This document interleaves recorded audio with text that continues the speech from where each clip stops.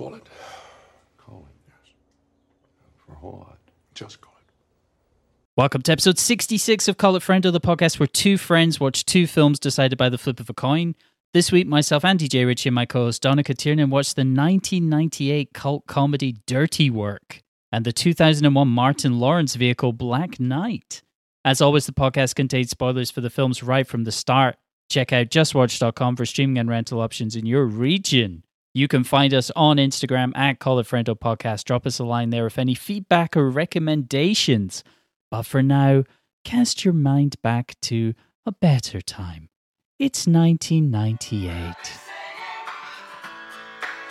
I get knocked down, but I get up again. You're never gonna keep me down. I get knocked down, but I get up again. You're never gonna keep me down. I get knocked down. All right, we're live. We are live. I'm going to come just right out and ask, what did you think of Dirty Work? I was kind of surprised that I'd never seen it before. Seeing as it's been out since 1998. It's Well, quite they a long did- time. They did try to bury it in your defense. In my defense, is that why they did it? yeah. Just to pr- defend pr- my honor. just to protect you. Yeah, exactly. No, Well, they didn't do a good enough job. No, they didn't. I It watched escaped eventually. It's barely a film. I think we can agree that, right? Yes. It is like the barest minimum of what could constitute a motion picture. Dirty Work is as emblematic, for good and for bad, a vehicle for Norm Macdonald as anybody could have hoped for. It's like hilarious, but the general would-be source of hilarity, like the gags, they kind of grind uncomfortably against what one could only assume was like a studio-approved structuring, you know? There had to be a love interest and vacuous music transitions and shit like this. What are you talking about? Vacuous music transitions. We had Chumbawamba. Chumbawamba is in there, yes. We had what's that? Yeah, just when he goes to his girlfriend's flat, yeah. Third Eye Blind or whatever they're called. Yeah, it's 90s. Yeah. There's so many things in this that are 90s. Like at one point, Norm is wearing an almost knee-length blue T-shirt with a shirt over the top. Yeah, the whole way with that. Yeah, and he's like 38. Yeah. Mad. I mean, had this film been produced a decade later, there's every reason to believe it would now be considered a classic rather than a cult classic. Like it's pretty bittersweet title, but it's what it is. But I suppose it's fitting enough because I suppose Norm himself kind of died a cult classic a bit. But like 10 years on from this, on from Dirty Work, the film industry was kind of like following on from the massive successes of Dodgeball and Anchorman. They were kind of more fully embracing the sort of, I'll say it, like the British comedy sensibility that there didn't need to be a love interest, and if there was a love interest, she could be seduced by like a fucking jazz flute solo in a seafood restaurant rather than some schmaltzy shitty dialogue that jars with the rest of the film. Get an actual funny actress. My point is like they started to follow along on, I would say it would be a British comedy sensibility, the likes of Monty Python or even Whoops Apocalypse or The Bottom Guys, that literally everything could be ridiculous. You know what I mean? And Dirty Work does well enough to get most of the way there to completely ridiculous with like savage guest spots with the likes of Jack Warner and Chevy Chase, Chris Farley, Adam Sandler, Gary Coleman, John Goodman, bizarrely. And what you talking about, Donica? But still, occasionally, it's all ruined by Trailer Howard, who, in her defense, has a fucking thankless job in this film. But yeah. It is. It's barely a film. It's patched together around bits of Norm stand-up and opportunities for great comedy performers to do their thing. Norm was a bad actor, and I think he would have been the first person to say that. I think Oh, he hell said yeah. that multiple times. Like, I'm not a good actor. Like Hollywood, he was one of those people who said, "You come to Hollywood." You know, you're a stand-up comedian, you do comedy well, you get to Hollywood and they want to like put you in films and you're like a bad actor. Yeah, he obviously, he didn't do too many. I mean, he was in a couple of Adam Sandler things. When he put on a pile of weight with what people now know was probably cancer drugs at the start of when he was doing Norm That's Macdonald. probably what gave him cancer. All those cancer drugs. All those cancer drugs, yes. He should have. At the start of his podcast, Norm Macdonald Live, he would say to people, "Yeah, I've gained an awful lot of weight. I gained it for a movie, not any movie in particular. I just figured they always need a big fat guy, you know." But it turns out they don't, or they have fat guys who are much more experienced at acting than I am. There's something very charming about the way that he, he's such a bad actor, but he kind of leans into it in the scenes, and it's just him. It's just his voice, 100%. It's like his stand-up, everything. So it's still really funny. Oh, it's like he's making fun of the film. Yeah. But so that works. I mean, like 24 years later, it's still funny. How many comedies like that are still funny that like this long after? Yeah. I mean, here's the thing: is like like I said, the little music cues and the love story do make me cringe a little bit. Still, but still, the gags largely make me laugh. Still, a lot, I would say. I saw actually the Wikipedia article for this film in recent years has been altered to state that it's based on a Roald Dahl short story called "Vengeance Is Mine Limited," which smacks a little of a lawsuit, but who cares? It feels appropriate, I would say, like for a man of his talent and general worth. The late Norm Macdonald, a great friend of the show, did resolutely fuck all in his career that someone else didn't think up for him. First of all, he treated mostly everything as opportunities to kind of show up and be himself, and in like Dirty Work features an array of bits that are tailor-made to suit much of the material and persona he'd constructed around himself on SNL. Plus, it was a good opportunity for him to get like some of his favorite comedy performers together in the one place. It was my first introduction to Norm Macdonald, actually. I'm sure you know, is my favorite comedian, maybe even person in entertainment ever. And as such, it does have a very special place in my heart. But you know what? It's nowhere near as bad as the reviews it got, but likely neither is it as good as simply watching 90 minutes of Norm on talk shows. I'm not really as well versed in Norm Macdonald. You're like a super fan, but as far as I'm concerned, the more I learn about that guy, the more I don't care for him.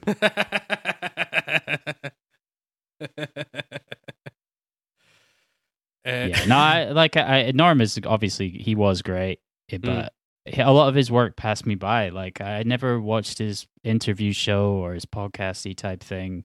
Obviously, I haven't really seen much of what he did on SNL. Did you ever watch Sports Show with Norm Macdonald? Never. I mean, that's all on YouTube. I really, really, really recommend it. It's probably, I don't know, it was just like almost the sort of best vehicle that anybody quite came up with to contain him because he loves sports and, it's got great jokes. He had a good writing team on it as well. Kevin Brennan was on the writing team for that. Kevin Brennan, I've actually heard him tell a story to Colin Quinn. But when they were working on that together and Kevin would be dropping Norm home because he doesn't drive. And I remember this, yeah, and he would go to him, hey, you want to come up see the apartment? And I'm like, and Kevin, this is Kevin Brennan, like, and I'm like, no, because I know if I do, he says I'm queer. So I like, eventually I come up. Next day we go into work. Norm's like, hey, Brennan's dropping me off last night. He says, can I come up? I said, this guy's a fruit, no? So much, yeah. First of all, I just want to say Kevin Brennan is probably my closest Facebook friend. He's definitely in the top 5. But then also, it's funny how much of this film, actually, both films have. There are multiple sequences where the joke is that someone's gay. Yeah, totally. I love them. I love the jokes. you definitely couldn't do those anymore. What would you say your favorite gay joke in Dirty Work is? I mean, it's not exactly. Well, I guess it's not exactly that per se, but the part early on where they're talking about the dog that like terrorized them. So they got this so they got this gay dog to rape the dog. And then later on, there's a scene where they're working in the cinema, and then they change the film from Men in Black. That's my favorite. What's the title? Men in Black who like to have sex with each other. Yeah. And then they turn around and cover their eyes. Yes, and Artie Lang looks for a second. In the most childish way. Yeah. And Norm goes, note to self, Sam just looked at the screen. It's very good, yeah. Yeah, there's a lot of that. And then also Norm getting raped when they're in lockup.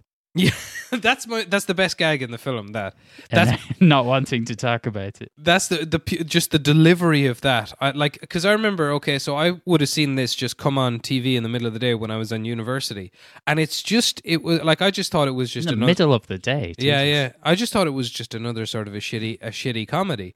And I remember specifically that scene coming on and thinking, this is fucking bizarre.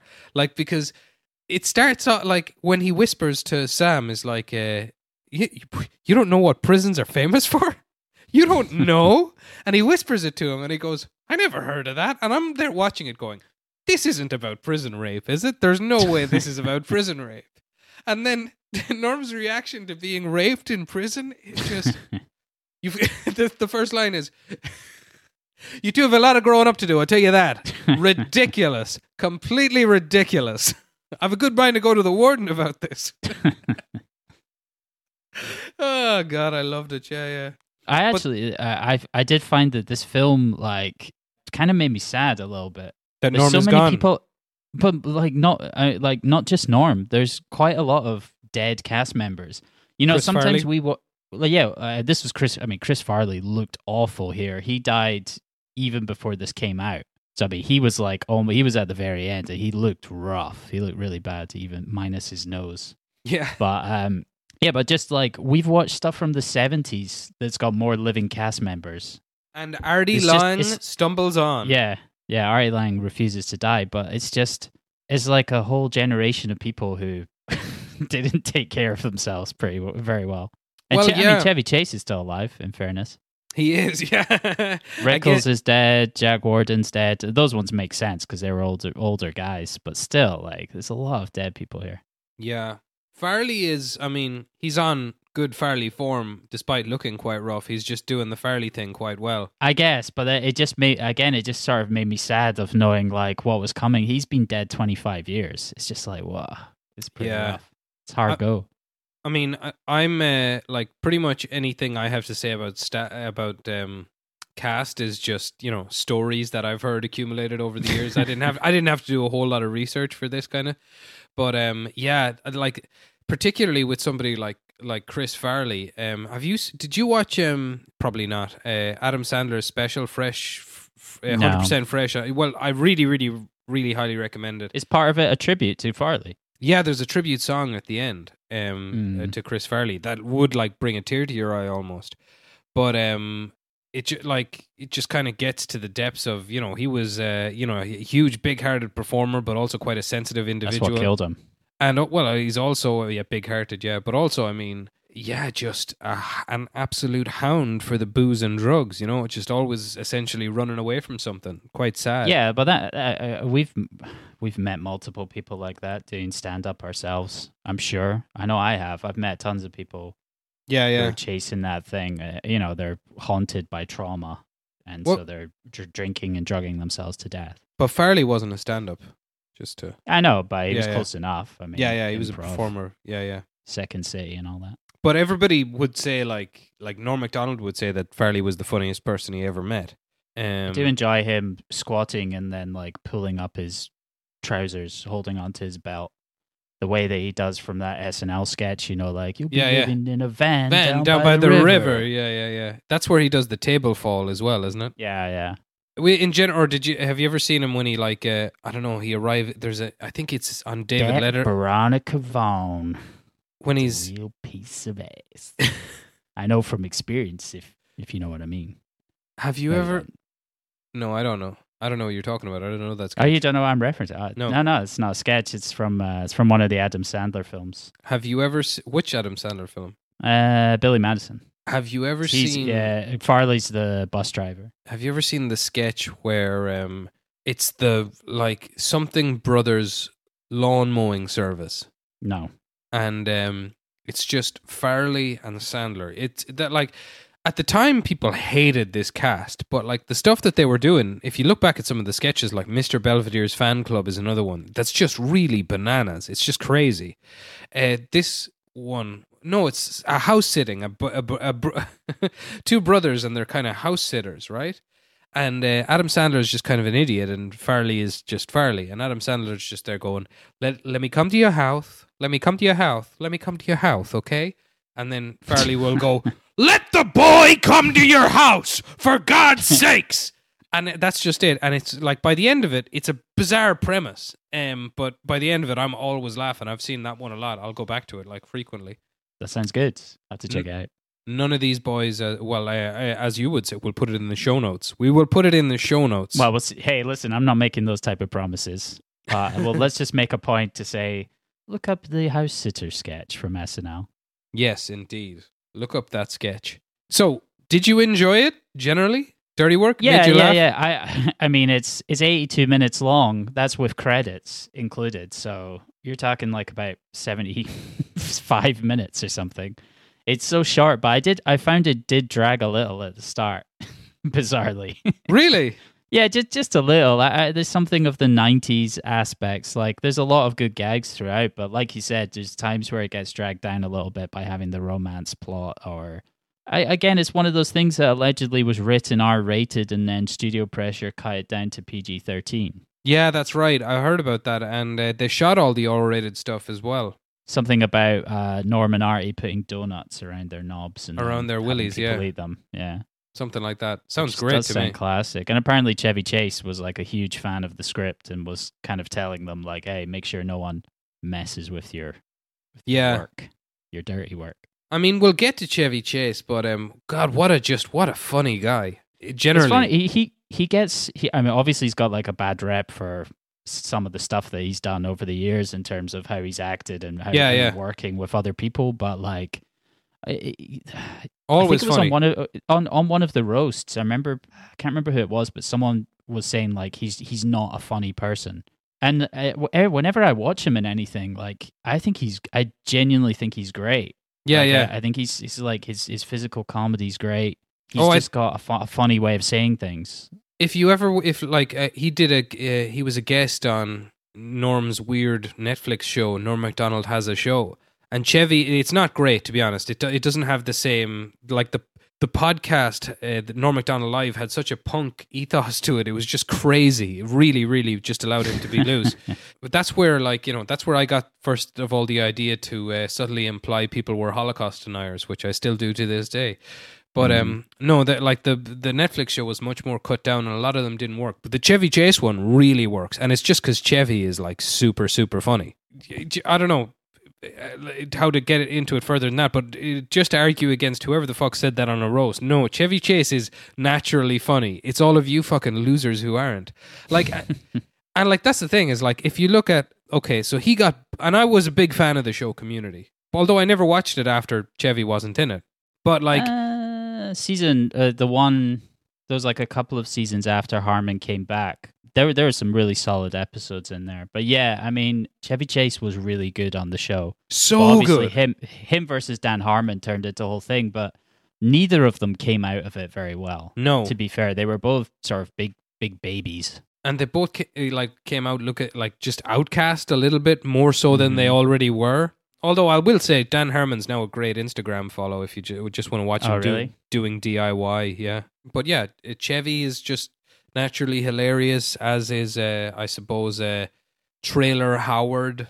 Yeah, yes. she certainly holds her own. Yeah. In the being in a film stakes. So she's fine. She's one of those faces that I was like, yeah, she looks exactly like a 1998 love interest.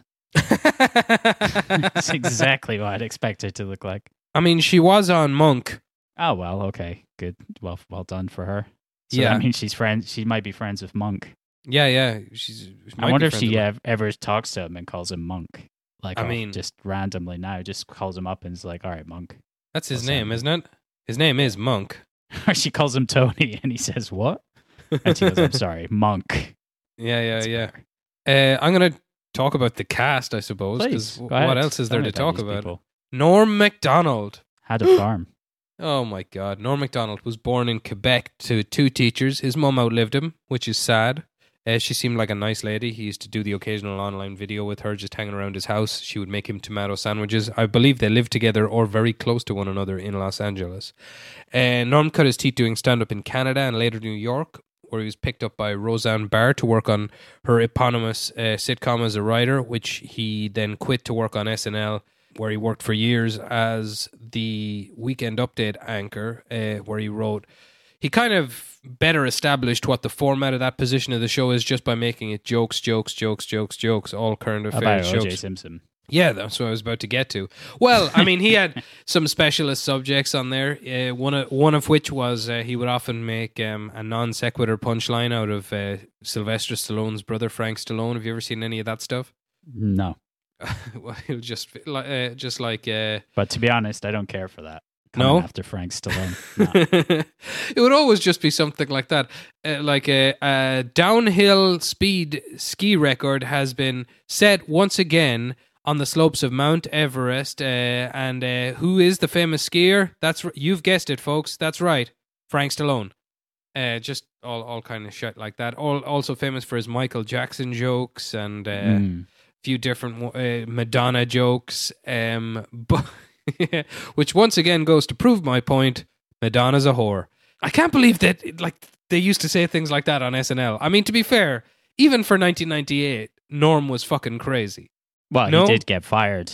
I know, He yeah, get yeah, fired yeah. eventually. I mean, he Mind was you, that was purely because of the O.J. Simpson stuff. Yeah, there we go. So he was fired for telling too many OJ jokes by a fellow called Don Allmeyer. He was, first of all, who's a friend of O.J. Simpson. He threw a party for the jurors after he got found He's not also guilty. he's also a friend of the show. That's right. He died in 2017, I think. 2017. Yeah. Norm was married once. He has a son. Loved literature and country music. I was a relative latecomer to the Norm Club, only really getting into him and his lore and the many showbiz stories that circulate around him. Later in life, as I've mentioned, I had seen and I loved Dirty Work in around, I don't know, long time ago anyway. I was in university, so 2006, let's say. But even to watch it now, it feels kind of out of sync with what was being made then, I'd say. And yeah, for me too, at the time, I couldn't quite believe it, especially the prison scene. It's just, it's bizarre. It seems much more in line with the likes of Dodgeball and Anchorman that I mentioned before, but it's got the trappings of a 90s comedy. But anyway, it was around 10 years after that I got into his stand-up album, which I really enjoyed. But it wasn't until I moved to Spain that I ate up every single episode of his YouTube podcast, which was then available the 2 seasons at the time. And I still listen to that even now. And that's the place to go, I would say, to get a real clear picture of what was so special about Norm Macdonald. I mean, it is the dictum of every of the profession of comedian to, on your surface, not give a fuck. But I don't think many of them could swear by that stance but Norm. I genuinely think that thanks to his recent hazing, Shane Gillis has got a touch of that about him. I don't think he gives much of a fuck anymore. And people in their head think that looks something like Mick Jagger, or I don't know if that's a poor reference, but somebody with a mohawk smashing things, but it actually doesn't. It looks like just a stoic guy sitting in the corner being very funny. And that podcast was just so utterly compelling. The format of Norm Live was a celebrity guest and the perfect foil, manager of the Comedy Store, Adam Egan. Adam Egan would sit in on Norm, often just spitballing off himself. If he actually had someone he really, really, really admired on the show, it almost wasn't as good. But the best episodes were when he had real friends of his on, like Adam Sandler and Gilbert Gottfried. But basically, it was just an opportunity for him to just really go fucking nuts and weird. There's a really it's a favorite clip of mine where he... you can look it up easily on YouTube, about where he tells famously gay comedian he's a famous Glass. Todd Glass about the time he went to see Brokeback Mountain, which just makes me fucking cackle. I love that bit. But yeah, that's where I would advise people to go to really pick up on where to just what makes the guy so special, made the guy so special. Many people's favorite Norm story yearns back to when he roasted now dead director of Dirty Work, Bob Saget, in what's now seen as an ingenious roast of roasting itself. But at the time, people just thought he was just mental. But I mean, the audience didn't get it. No, but all the acts on stage were laughing. Yeah. But I mean, because it was like anti-joke type, comedy of using like really, really like 1940s, 1930s style jokes. He said, what is it? Susie, what's her name from Curb? Susie blah is famously a vegetarian, but she's still full of baloney in my book. Gilbert Godfrey, you might see a door at the back of the auditorium, says, "Gentlemen on it, pay no heed, go on in." There's no door that says scoundrel. But and it had later on in it, I think. What was the one about the hill, like the car and the hill? Oh yeah. Floris Leachman. People say she's over the hill. Not in the car I saw her driving. I'm not telling any tales out of school here, but later on in it, Jim Norton kind of says to Norm, "God bless you. Your set was like watching Henry Fonda pick blueberries." And Norm retorts by saying, "I don't think there's one of us here who would not like to watch Henry Fonda pick blueberries." Yeah, and then Andy Samberg in the James Franco roast kind of did a very similar thing, ripping off Norm's set. Boo! Although it was funny though, it was worthwhile. That was one of the better roast. Norm Macdonald was a fan of Samberg. What was it like when they were on the YouTube live show? He was interviewing the Lonely Island, and he goes, "Hey, you know what I call him? Sandberg and the other couple of fellas." That's a lot of people's favorite Norm story. Mine would probably be a tie between two, just to show what a weirdo he was. I mean, one, that he broke up with Elle Macpherson because of her frequent use of the phrase "don't go there," which frequently bugged him. Have you ever heard that? No. That's pretty funny, yeah. And two, that when they'd provide a limo to take him to the weekly SNL after party, he would routinely take that limo to Atlantic City and have the driver wait outside Trump Casino for 2 days. He lost so much money gambling. I didn't realize how, he said he'd lost everything lost his twice. Fortune. Yeah. He lost everything twice. Gambling addict. Then the second time where he lost everything, he threw his last 40 grand into the sea. And respect. Yeah, just to kind of say I'll lose it. He did quite well in the World Series of Poker as well. Yeah. Many times over. He got pretty close to the end. Like he won a reasonable sum of money. He tells a story about when he was trying to get off gambling, and he stumped a psychiatrist because the psychiatrist said to him, "Well, I mean, you're just gambling so you don't have to think about your life." And Norm says he said to him, "Isn't that why everyone does everything in life?" Yeah. He died last year, 4 days before my wedding, which really bummed me out. I actually, but that's very, very thoughtless of him. I actually have a funny story to say about that because at my wedding, which was like the actual ceremony, it was a very short affair in the town hall, and I made a little speech for the dead, a friend of mine, some grandparents here and there, and I also said Norm Macdonald, whatever, it was whatever, because I was very bummed out about it that week. And then whatchamacallit? So I made one speech in English, and then I made the other speech in Spanish for my wife's family. And I said una pausa para los muertos, and Belen's Egypt of a brother heard una aplausa para los muertos and started going and just burst into applause. And then everybody, because that's what happens when someone bursts into applause, everybody just started clapping. And I had to say, no, a pause for the day, but it was quite funny. It was funny in the end. So, yeah. So Norm got a round of applause in a Spanish town hall. and a good gag out of it as well. I'm sure he would have loved it. To finish it off, just saying he had leukemia for 9 years and told a handful of people, didn't want it to get out because he was afraid it would affect how people would perceive him. And this actually makes they'd probably be scared of catching it. There you go. But this actually makes it really telling. Some interviews he gave about 4 or 5 years ago, around the time that Tig Notaro was being very public about I think you may have added an extra vowel in there, but go ahead. What did I say? Tig Notaro. And what's her actual name? Tig Notaro. Ah, fair enough. Tig Notaro. Who gives a fuck? That is accurate, yeah. Was being very public about her breast cancer, and people thought that Norm was just being maybe he was being a bit of an old cunt, but he had a point. He was saying that people keep saying that's brave, But if you look at somebody like Richard Farnsworth, that actor who was in The Straight Story, And shot He- himself. yeah, he had cancer right up until the end, told nobody, and he's like, Norm said, well, that to me is brave. Meanwhile, now we know, at the time, Norm was literally doing just that, not saying Yeah. anything to anybody. Imagine, he got wheeled out and cancelled for defending like Louis C.K. and Roseanne Barr. He could have pulled the cancel card anytime he wanted, but no, was a gentleman and a G to the end. I'm personally glad he's dead. Fuck him. Me Fuck too. that guy, yeah. I never cared for him particularly. I did enjoy. I would listen to a podcast called "Why Are You Laughing," and they had a good episode about Norm's firing. So basically, they go over like Norm versus Don Ohlmeyer and Ohlmeyer's friendship with O.J. Simpson, and it has a lot of like interview clips of them both talking about it. It's quite interesting. You actually recommended check that to me out a that while ago, and I podcast. forgot about it. I must check that out, yeah. Yeah, I'll put that in the show notes. That kind of lore would be right up my street. And just even you said, why are you laughing? Always like a...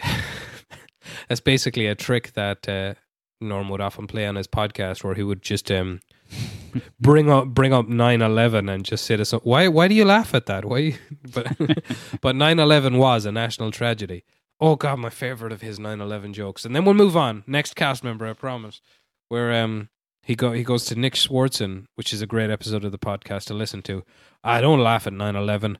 I remember I was wading through blood and bone in Manhattan, looking for my brother. He was in northern Canada. Big fan. Anyway, yeah, fuck Norm Macdonald. Glad he's dead. Second in line in the cast was Norm's good friend, Artie Lang. What's your knowledge of Artie Lang?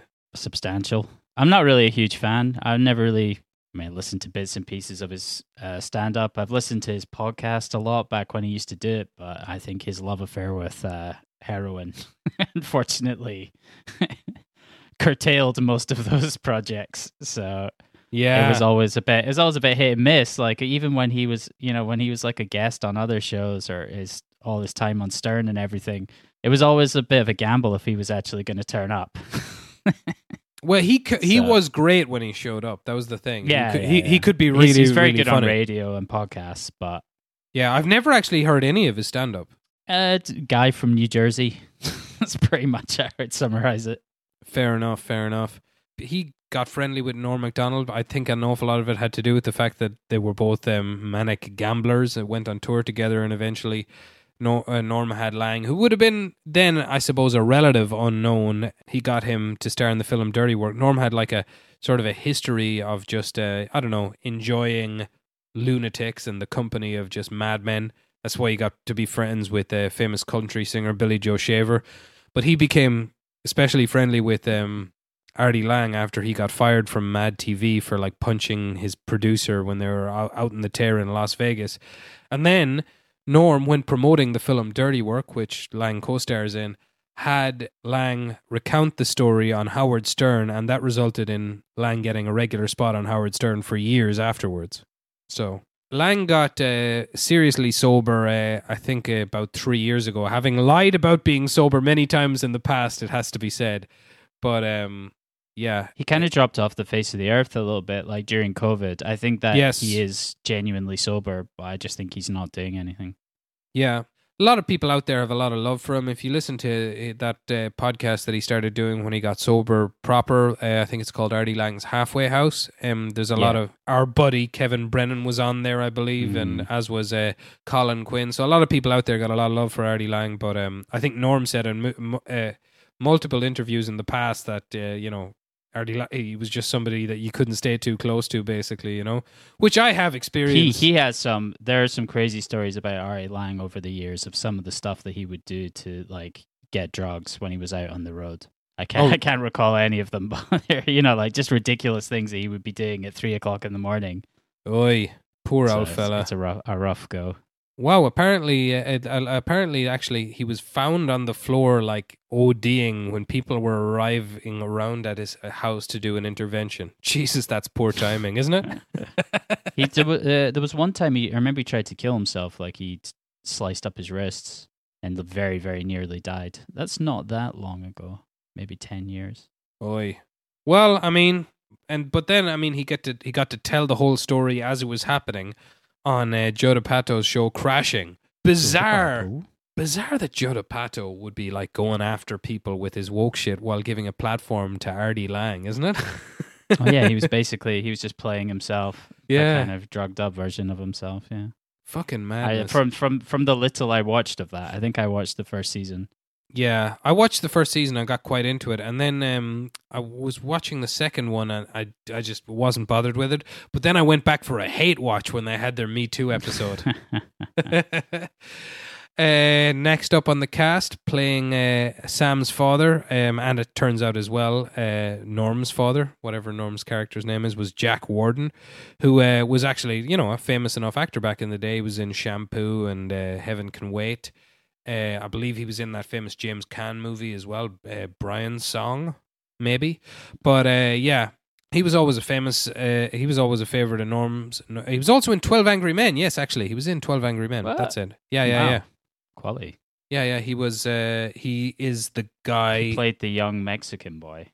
He wasn't Mexican. Where was he from? I don't remember. No, he plays the salesman who wants the quick Puerto Rico. decision, who ultimately has the deciding role. It's quite a big role in 12 Angry Men, actually. He's also in The Verdict. He's in a bunch of stuff. The Verdict's good. But Norm would have been a huge fan of his. He would have sought out people like this. Actually, a famous callback that they kept getting to on Norm Macdonald Live was when their producer spoiled an opportunity for them to get, what's his name on? The actor who used to play Beretta? God. He's also in Blake, also in a David Lynch movie. Yeah, Robert Blake. Robert Blake. Robert Blake, yeah. But Robert Blake pulled out at the last minute, and instead they had to get Fred Stoller, which was actually the perfect replacement because Fred Stoller was so lame, and they spend the whole episode just making fun of Fred Stoller. But anyway, and Jack Warner went on to star with Norm in Jack Warden, sorry. Jack Warden went on to star with Norm in the sitcom Norm, in which Norm played Norm. How is that? Have you ever watched any of that? It's okay. It's like, imagine if Dirty Work was 20 hours long. You would stop watching after about 2, wouldn't you? Yeah, so I haven't watched much of it. Like, they gave him the opportunity to make a sitcom, and he went in and made it. I mean, if you were going to go into other Norm projects, I would much more recommend the podcast or the sports show with Norm Macdonald. Like, the sports show is all scripted, but the jokes are fucking absolutely brilliant. Anyway, also you can find some funny Warden stories that Norm will tell on, I think on the Howard Stern show, where they were doing the Norm show, and he could tell that Jack Warden was kind of losing his marbles bit by bit, but he was a pro actor, so he would remember his lines as he was going by going, he would have to say the line, "Hockey's not good anymore, Norm," and he would go, Normie. Normie. Hockey, Norm. Hockey. And just wander his way through it like that. Trailer Howard is in it, and also Monk. She's in Monk. Yeah. And she's in Dirty Work. In The Guy. In The Guy? She's inside Monk. Yes, exactly. What? Now come on, that's dirty. I like the part where they were talking about Christopher McDonald and his dog. Oh, yeah, that he would have his thumb up the Chihuahua's ass. They're just having the comment, like Ari Lang's going, he's having a conversation going, yeah, blah, blah, blah, and he's definitely doing that dog. Yeah. We have Chris Farley. Chris Farley in the house. Many people who, they say he was the funniest guy they ever met. And Norm recounted the first time he ever met him was the season he got hired from SNL. And it's a very funny story. Have you ever heard this? They were all at some resort that Lorne Michaels would take people away to. And there was another writer in there called Pat something or other. And then this is the first time Norm had ever met Chris Farley. Chris grabbed Norm and he said, come here. He took him away to a quiet corner of the hotel. And then he said to him, "Now, this does not leave this room." He's like, "Okay." He says, "Pat is a woman!" And that was it. That's the whole thing. It's classic. It was it's just mad fucking Farley stuff. Later in the evening, he was said to do an impression of a salad by shoving a tomato up his ass. That I was just think that'd be like someone who's on like that all the time must be so much. It must have been so much hard work. Yeah, I would say so. Yeah, I mean, he would he would get into fights and shit as well. And he would also frequently annoy David Spade by putting on his clothes because David Spade was so tiny and he would stretch his clothes because he's a big fat guy. Which actually they made into a joke in the film Tommy Boy. Have you ever seen Tommy Boy? Yeah. I haven't. Fat guy in a little coat. Yeah, Tommy Nice. Boy's funny, but it's actually, it's on the same kind of. Yeah, It's I from feel the like s- that would have been a good partner to this. It would have, but I've seen it. But I should have just said it. Fuck. Well, Uh, I hadn't. I still haven't seen Tommy Boy, so it would have worked. But either way, we'll get to Black Knight eventually. But it's from a similar sort of a playbook to Dirty Mhm. Work, basically. You know what I mean? It's a comedy vehicle for this guy. There's a love interest for some bizarre reason. Anyway. Yeah, all the Adam Sandler films were that as well. Exactly, yeah. Somehow Sandler made it work better, though, I would say. Sandler's a better actor, to be Yeah, fair. that's true. That's true. He's proven himself over the years in serious roles too. Yeah. But unfortunately, Farley battled with alcohol and drug addiction for much of his adult life. And then eventually in December 18th, 1997, he was found dead by his brother John. Yeah, he was 33 years old. It was revealed he died of an overdose of cocaine and morphine, which with his, obesity significantly contributing to his death. He was Yeah. with a prostitute who left him basically while he was ODing, I think. Yeah, I've heard that too. I remember back in the day of gruesome.com or whatever it was. That Rotten.com. Rotten.com. Yeah, I remember seeing the crime scene photos. Oh, Jesus. They're fairly brutal. Yeah, I mean, it's rough stuff. Whenever you hear young Donica would hate me for saying this sentence, but whenever you hear morons like Doug Stanhope go on that, you know what I mean? Oh no, he died doing what he loved, and addiction is just something you love more than life. I mean, where's the fucking dignity in a death like that? You know what I mean? That's I don't know. I don't know if I'd come out and call Stanhope a moron. Whenever I hear him talking about stuff like that, he would say that, it's better that Mitch Hedberg is dead than live to get past his addiction. I just can't help but disagree with that. You know what I mean? I don't know. It depends. I think some people are that way. I don't know if they're ever. And maybe that's the thing about Chris Farley. Maybe there was no alternative. Maybe. I wouldn't I don't say. know. I think Stanhope. Not everyone is going to be as stoic as Stanhope is to ridiculous levels, and I think he has He is drunk himself stupid at this point. But still, I mean, Okay, I don't know that I disagree with him. I wouldn't call him a full-time moron, but I don't think that's just a great thing to be saying. Also, I think he personally. was joking. Those are jokes. I don't think he necessarily. No. 100% I believes- remember I heard him getting into a big argument with big sober Jim Norton about it on a radio show one time. Fair enough then. For real. But anyway, whatever. Yeah, I'm glad Chris Farley's dead. Yeah, I'm glad Jim Norton's alive. Go ahead. Anyway, next up we have Chris McDonald playing a foil. Would you believe it? But he's fucking... Playing Shooter McGavin too. Exactly. But he's fucking great in that role. I mean, Yeah, Shooter he's a good baddie. Shooter McGavin has a greater, more immortal Yeah, he's line much in better. I eat pieces of Pieces shit of shit for like you. breakfast. Yeah, exactly. We both said it at the same time. No. Yeah, I mean, he's good in this. I presume this is pretty much what he does, bad guy stuff. I haven't seen him in anything in years, but very 2 recently. years after this, he was in Requiem for a Dream. Who's he in Requiem for a Dream? The film I've only watched We once. have remember. a winner. We have a winner. Be excited. Be excited. He's like the game show host type guy. Oh, the host of the show that the lady wants to get Yeah. on, so she takes diet Yeah, pills. Ellen Burstyn. Yeah. Yeah, like I said, only once. We'll never watch again. Unless you force me to in this podcast, which please don't do that. Yeah, we should do that.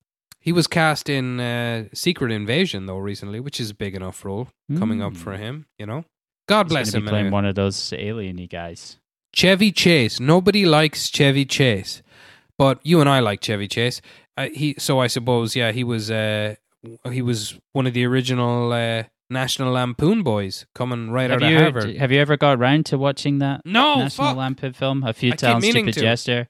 It's really good. But the portrayal of Chevy Chase is that he was big into physical comedy and was just doing a ton of coke all the time. But he comes out of it pretty well. Joel McHale plays him, right? Yeah. So someone is- who knows him quite well. Yeah. I mean, you would seem to be more up on showbiz gossip than me. Yes, sweetie. Did he fall out with every member of the cast and Community, or was it just with Dan Harmon? No, I think everyone hated him. All right, because like Everyone was like happy when he left. for me, he has the funniest moment in all of Community where he pantses Loretta. I think that's just comedy gold. Just the fact What that she's called, Loretta? maybe I don't know. Leave me alone. The older black lady. Yeah. Probably not Loretta, is it? I don't think so. I think he just racistly Yeah, maybe. just plucked a name. Oh God, is that a slave name? What's she called? I can't think what she's called anyway. I'll tell you what the actress is called. Yvette Nicole Brown. Thank you for knowing that. So Yeah. when he pantses Yvette Nicole Brown, her name is Nicole Brown. Yvette Nicole Brown.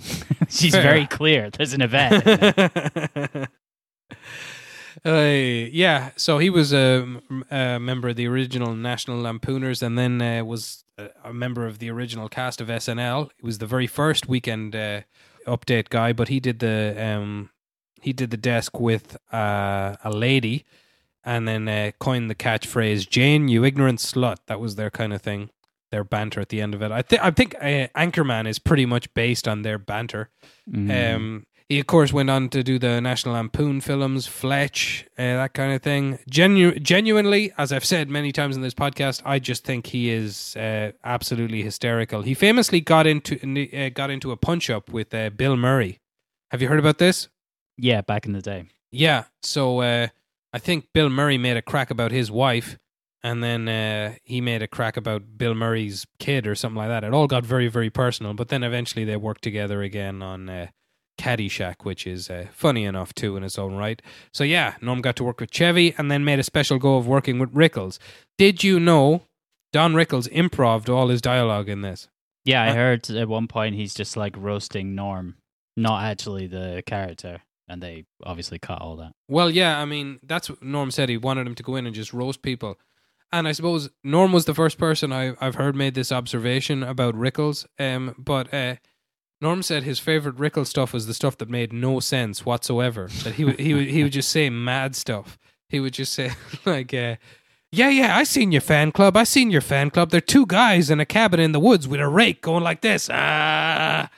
And just, it doesn't make any sense at all. There's kind of a bit of that in his roast in the film where he goes, "Why don't you get a horse and go live in the mountains and don't bother anybody?" But like his nickname famously was Mr. Warmth. But as a matter of fact, he was off stage and out of his persona. He was very, very receptive and actually ended up making plenty of fans of young guys later in his career and his life, whereby they would just be big fans of him, sort of write to him or seek him out, and he would end up having dinner with them a few times. One of them being Northern Irish actor Jamie Dornan. Have you heard about this? Was friends with Don Rickles. Was fucking friends with Don What? Rickles. This That's is so true. weird. Yeah. Yeah, he was friends with Don Rickles.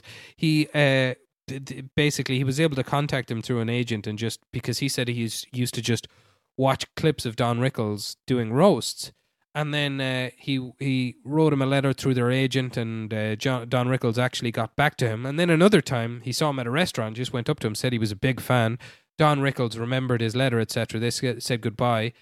Then Don Rickles contacted him specifically and invited him to his show in Vegas, and they had dinner after that, and they had dinner a few more times with Don Rickles and his wife, Barb. So yeah, weird. there we go. Yeah, I know, right? Famously, Norm's opinion of that was like when he heard that Rickles was best friends with like John Stamos, and Norm hated that. He's like, "What the hell?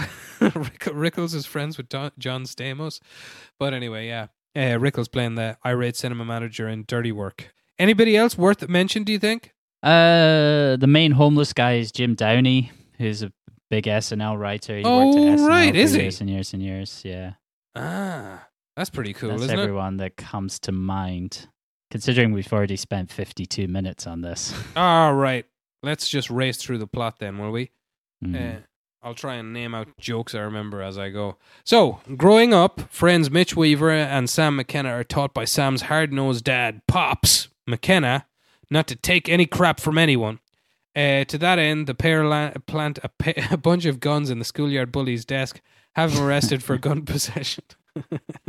I like that scene early on where like the young Norm gets thrown into the dumpster. Yeah, because he says to him, actually, I'm afraid I can't do that because I'm just not sure you'll spend it on milk, which is a funny line as well.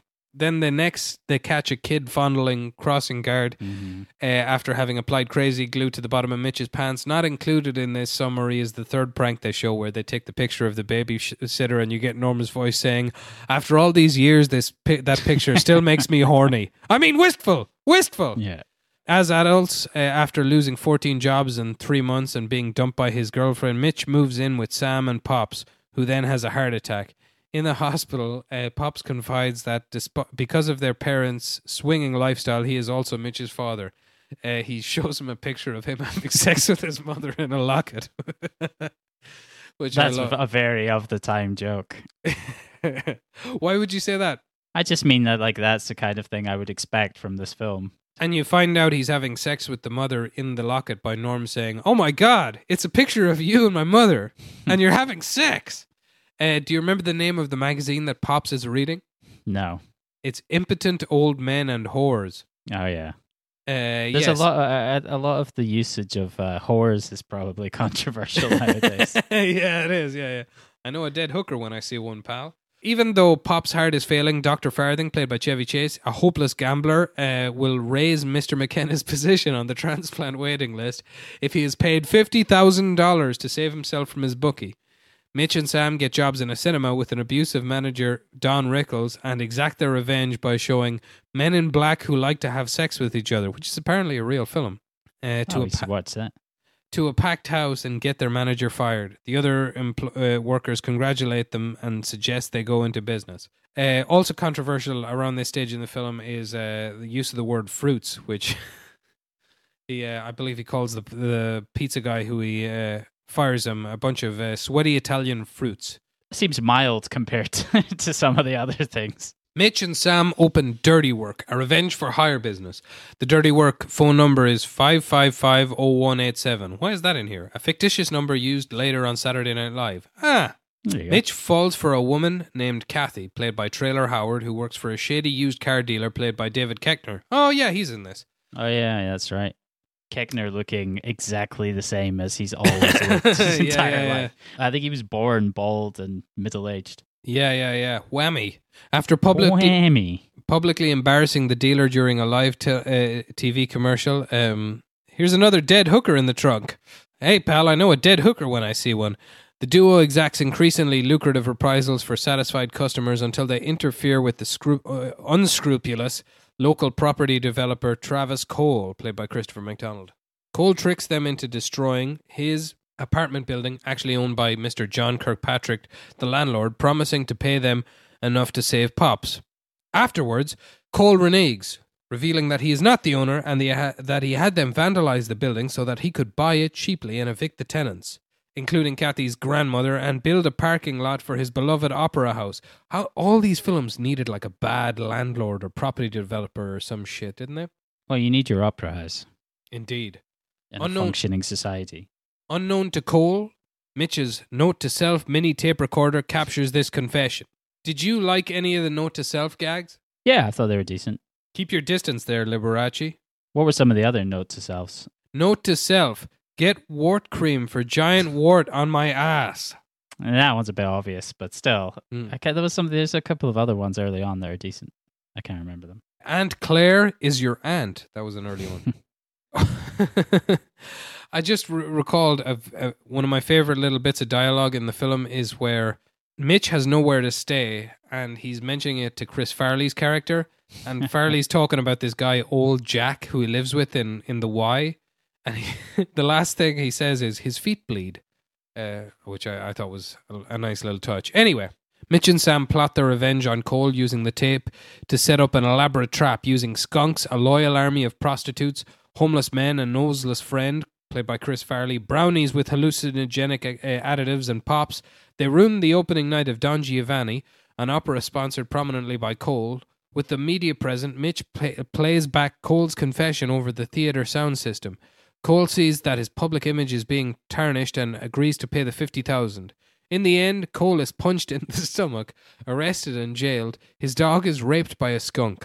Pops gets his operation. Mitch gets the girl. Dr. Farthing overcomes his gambling habit, but gets beaten to death by the bookies anyway. Will you ever watch this again? No, but I like that ending because apart from it, Norm is just going like, oh yeah, and Chevy Chase got beaten to death. Okay, bye. It's like the ending is literally him just going like, okay, that's the end, bye, in the voiceover, which I respect. Farley with the skunks is like the most Chris Farley at 110% energy with his kind of like, fly my pretties type thing. Yeah. The film made Farley, $3 million, Farley. which was probably not So- enough. Because of Norm's fight with NBC, they refused to advertise it at all, which was partially responsible. So anyone who would have enjoyed Norm on Saturday Night Live may not have seen any advertising at all. Back in a time when advertising on TV actually meant something. Yeah, right. I mean, it definitely has a cult status now, but who the fuck wants that status? That's pretty cool. It doesn't do much financially, but I still think it's like a decent comedy. It's the only option to really see Norm in a film, like in a full length in inverted commas film doing comedy. This is it. So this is all you're getting. Saget made another couple of films. We haven't really talked about Bob Saget at all.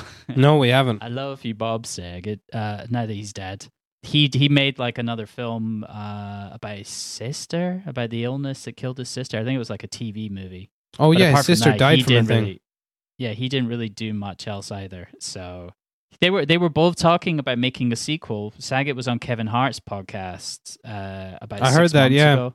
Yeah, he was talking about making a sequel, and then a few months later, Norm was dead, and then like 3 months after that, Saget was dead. So I blame Kevin Hart. Well, I mean, maybe Kevin Hart will be the next one to die, and then who'll you blame? Maybe Kevin Brennan. Do you think if Kevin Hart died, I'm sure everybody would be really, really surprised.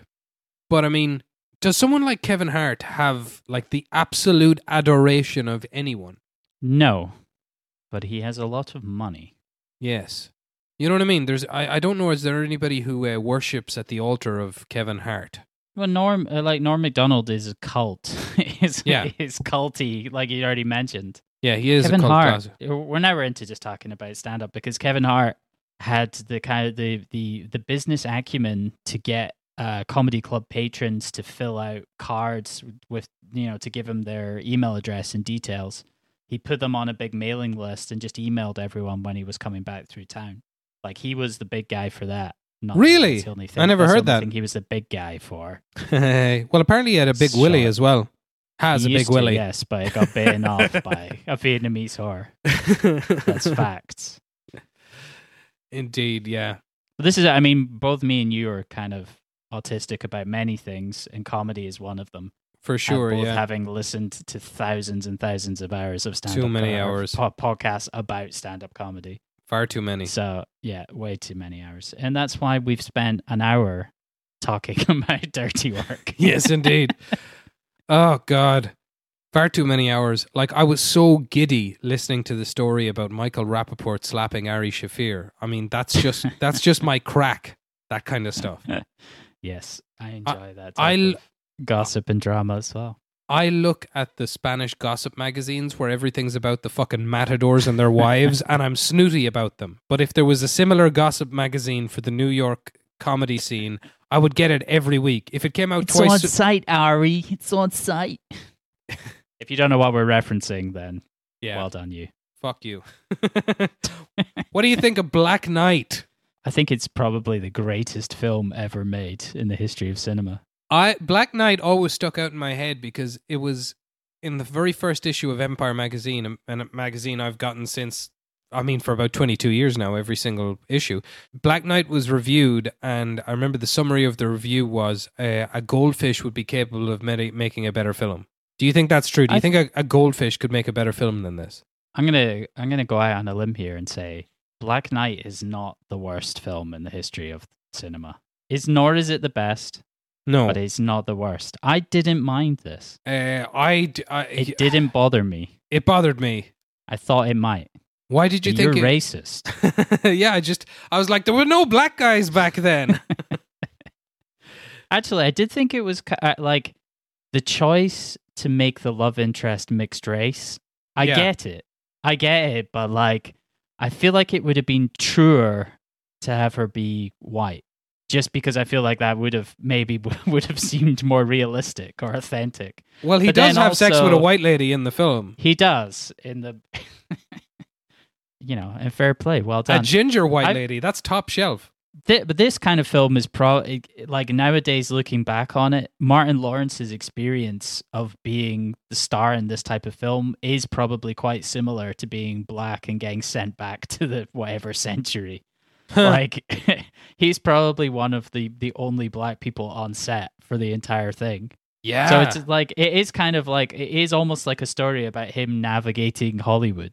And he's someone who, through his years and years and years of being famous, has numerous stories about him like freaking out and breaking down, yeah. and like running around in the street in his pants waving a gun, and all the, which kind of feeds into the times we've talked about how Hollywood is obviously a horrible place and what it does to people.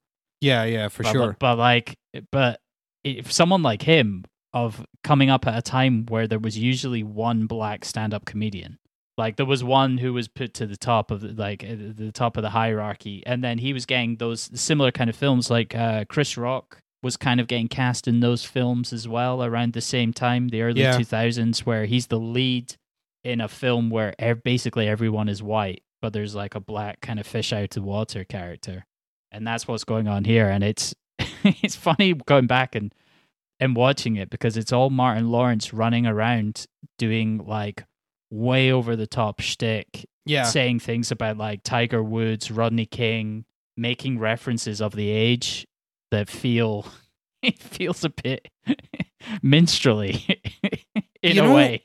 You know, like what you were talking about, that like the one black guy on set, and Hollywood back in the day. And so the funny thing is, it's very easy to like interpret that as like a conspiracy against black people generally. You could easily see that, but you could also just see, oh, these guys are just going where the money is, because nowadays, Yeah, totally.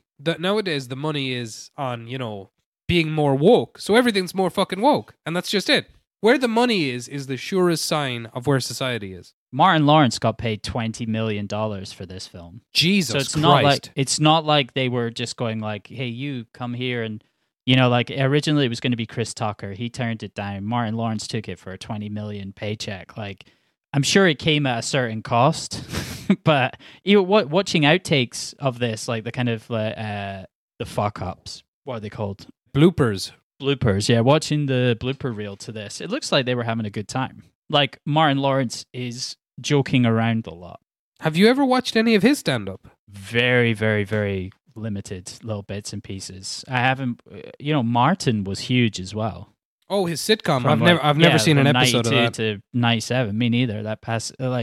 That came out at a time where we didn't get stuff from the US, like everything. We just got certain bits and pieces. We didn't get SNL or things like that. We didn't get Martin, but people love that show. It's very, very highly regarded.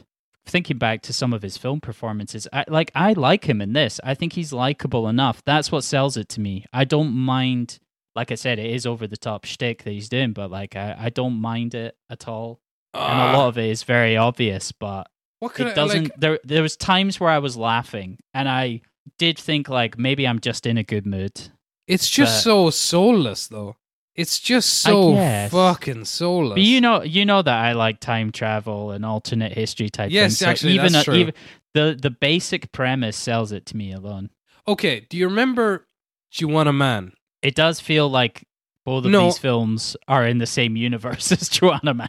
Let me finish. You know Juana Man, Go. and you know the kind of pimpish character who falls in love with Juana Man.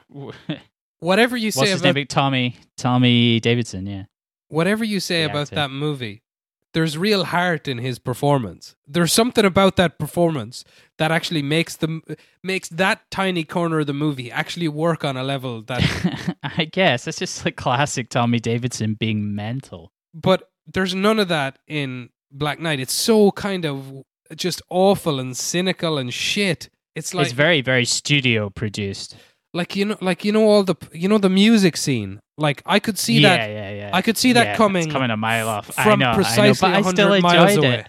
I still enjoyed the stupidity of them not When it being able cut- to not understanding the music till like 30 seconds later, and they're going. No, that stuff. That's not the stuff that I would even mind too much. It's when it cuts to the king dancing. Yeah. But I guess a lot of that is going to the kind of like Also- the, like, hey, these black people are kind of all right. Do you know what? Like I love okay, fair enough. It's just a comedy or whatever. But every screenwriting book is just ignored in this in a weird way. It's like, okay, you know where that guy Percy kills the king at the end? Why does he do that? But why not? Because I think the reveal is like Percival is the real baddie, Yeah, but I mean, and why? it doesn't matter about the king. But it's I don't know. Because it's just to make it clear that Percival is really who they're trying to kill, and the king doesn't really matter. I mean, it's Black Knight. Yeah. It's like a But hold on. vehicle for a Bear with black me. comedy actor. Bear with me, okay? That sequence where Percy kills the king, that probably took a day or 2 or 3 to set up and pull off and everything. And did nobody ever stop and go, well, why is this in this at all? Just little things I like don't that. I don't think the script was like a big concern. I think it was mostly it's the films of the time is like, we're just going to get Martin Lawrence up there and he's going to say things in a reasonably funny way. Hey, And he's going to make references to like black culture of the 90s. I'm not saying I expected this film to be better or that it should be better. I'm just listing the reasons it annoyed me so much. Fair enough. That didn't bother me at all. I don't consider that a problem. I would have thrown the king into the moat as well. You see, the setup of this film is something that I could enjoy if it's done well. this Have you film ever was seen the originally French film Les Visiteurs? yeah. That's a great film. I love that film. I don't think they're trying to do the same thing particularly. I know what you mean, yes. I just mean like this is just a big budget, like literally, like I said before, a big studio vehicle for like a black comedy actor Yeah. to do over the top references to black culture of the time period. Yeah, you're probably It's right. not like who were the actors in Les Visiteurs? Jean Reno and someone else. I can't remember. Neither can I. Must watch that again, though. I used to really like it. This film is directed by Gil Younger. It's his follow-up to 10 Things I Hate About You. Which I love.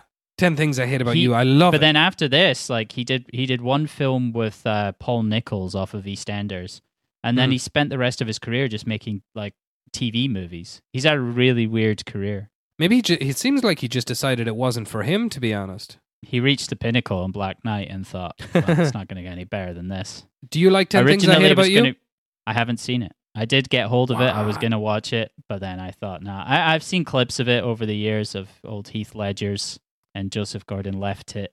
Last summer when my brother was over in Barcelona, I said, just for some comfort watching, I was like, okay, 10 Things I Hate About You. And then him and my wife were like, nah, that's a bit shit. And then we put on Mean Girls afterwards and they loved that. And I was like, I like Mean Girls too, but I was like going to the man, look, no 10 Things I Hate About You, no Mean Girls, okay? You don't get one without the other. Originally, Black Knight was going to be directed by F. Gary Gray. So at Wow. least then you would have had like black director, black star. That might have panned out a little differently. Slightly, yeah. I mean, But this film, the budget was 50 million and it made just under 40. But bearing in mind, 20 million of that budget went to Martin Lawrence. 20 million. And Martin Lawrence the pro- doesn't really work anymore, does he? He might still do stand-up. I don't know if he does films. I don't know if he does stand-up, actually. I feel like I've seen him on a couple of interviews. I tried to find him recently talking about Black Knight. He was on Kevin Hart's podcast as well, but he was talking about like some of his films that did well. He was talking about Life, the one with Eddie Murphy, and a Yeah. couple of other things. I haven't found him talking about Black Knight. I don't think it's something that he particularly reflects on that often. This film has something in common with Scream, 2022 Scream. Okay. You know what that is? You know what it was? They were both filmed in Wilmington, North Carolina. Oh, okay. You mean this Yeah, wasn't filmed it. filmed in a real European castle? No, looked all right, but it was filmed at Screen Gem Studios, and to make way for the castle set, they demolished the city set from Michael Cimino's 1985 film Year of the Dragon. I've Have you never seen seen Year you. of the Dragon? No, I've never seen me it. neither. I sourced a copy of it after reading about that. It looks quite good. It's like a triad type thing. It looks decent. I've only ever seen the one Michael Cimino film, and it feels like enough. I've seen The Deer Hunter. Have you not watched the one that, what was the one that did him in? Days of Heaven or whatever it's called? Heaven's No, Gate? I mean it's on the list, but I mean it's a Yeah, long, yeah, it's a long yeah. film, you know. There's Thunderbolt and Lightfoot as well? That's reasonably well regarded. Anyway, this is where Brandon Lee died during production of The Crow. Oh right, that's hot. It's a Screen Gem, North Carolina. This film, it was originally going to be released mid-2002, but it got pushed back to November 2001 thanks to 9/11. The studios wanted family-friendly content. Oh, thanks 9/11. Save us, Martin. Save us. I wasn't the like. I mean, 9/11 was a national tragedy. It was a national tragedy. That's Yeah. facts. You know, I mean, depending on the nation that you're referring to. did you ever hear about how they had to change Sam Raimi's Spider-Man because of 9/11? Yeah. Not only did I hear about it, I remember. Because I'm old. Ah, well, I remember also because yeah, but still. Yeah, they had to digitally remove the Twin Towers. Well, no, There's a few things like that. There was a big plot point where he spun Spun a giant web between the two towers. and stopped a plane from crashing. Yeah. Shall I talk a little bit about the cast? There's not a huge amount to say Do it. about these cast members, thankfully. So Martin Lawrence is Jamal Walker / Jamal Skywalker. It's good, isn't it? It was, yeah. I thought that was a reference to Star Wars when I watched the trailer a million years ago, but now I think it's just his like high school basketball nickname. Which Skywalker. Yeah.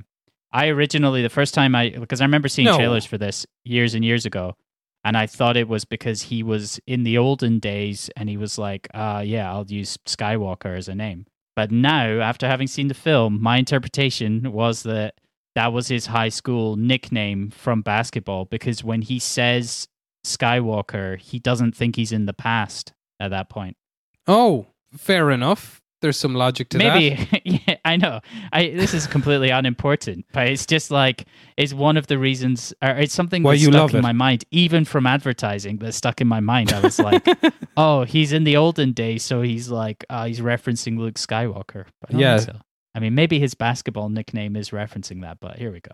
Listen, I know no one has thought about this in this level of depth. Lawrence was born Why? in Frankfurt, West Germany. His dad was in the military, later becoming a DC cop. Lawrence started stand-up in 1987, aged 22. He made it to the final of Star Search. Later, he started getting bit parts in films. He was in Do the Right Thing. He hosted Def Comedy Jam before getting his sitcom Martin that ran from 1992 to 1997 on Fox. In 1995, he did the first Bad Boys. He had a string of hits, Nothing to Lose, Life, Blue Streak, and Big Mama's House. Big Mama's House, I think we've referenced before because it fed into Dave Chappelle's theory that Hollywood just wants to emasculate black men by putting them in dresses. Yes, that's right. There was no dress in this. No. And Was actually, there anything there where he was really not even a toga. emasculated? No, not in this one. So in Black Knight, he managed to escape that. I do think there is, I kind of agree with Dave Chappelle's theory a little bit.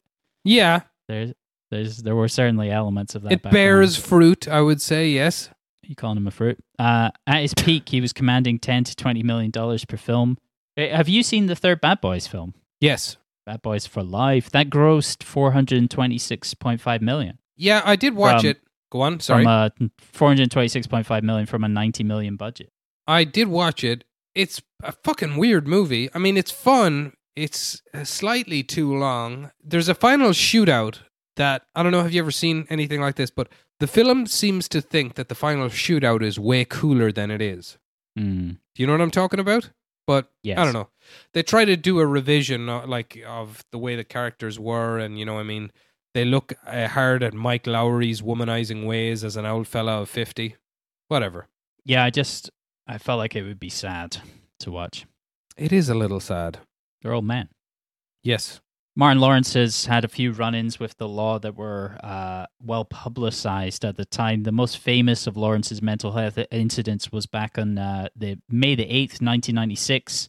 He became increasingly erratic and was arrested after he brandished a pistol in the middle of an intersection on Ventura Boulevard in Los Angeles, screaming, "They're trying to kill me." Yeah. He was again hospitalized, with his public relations agent citing exhaustion and dehydration as the reasons for this episode. On July 29th, 1996, he tried to take a 9mm gun onto a plane and received Jesus 2 years Christ. probation and a fine. That was fine in 96. You could go and like slap the pilot on the back of the head wherever you wanted. It's just so unimaginable now. But then also, as I was saying before, like I just feel like Martin Lawrence must have just been absorbing. I can't even imagine the level of shit that he was having to swallow during this time period when he was like in Bad Boys, starring in Martin Yeah. around that time. Like the insanity that he must have lived. And also, if I might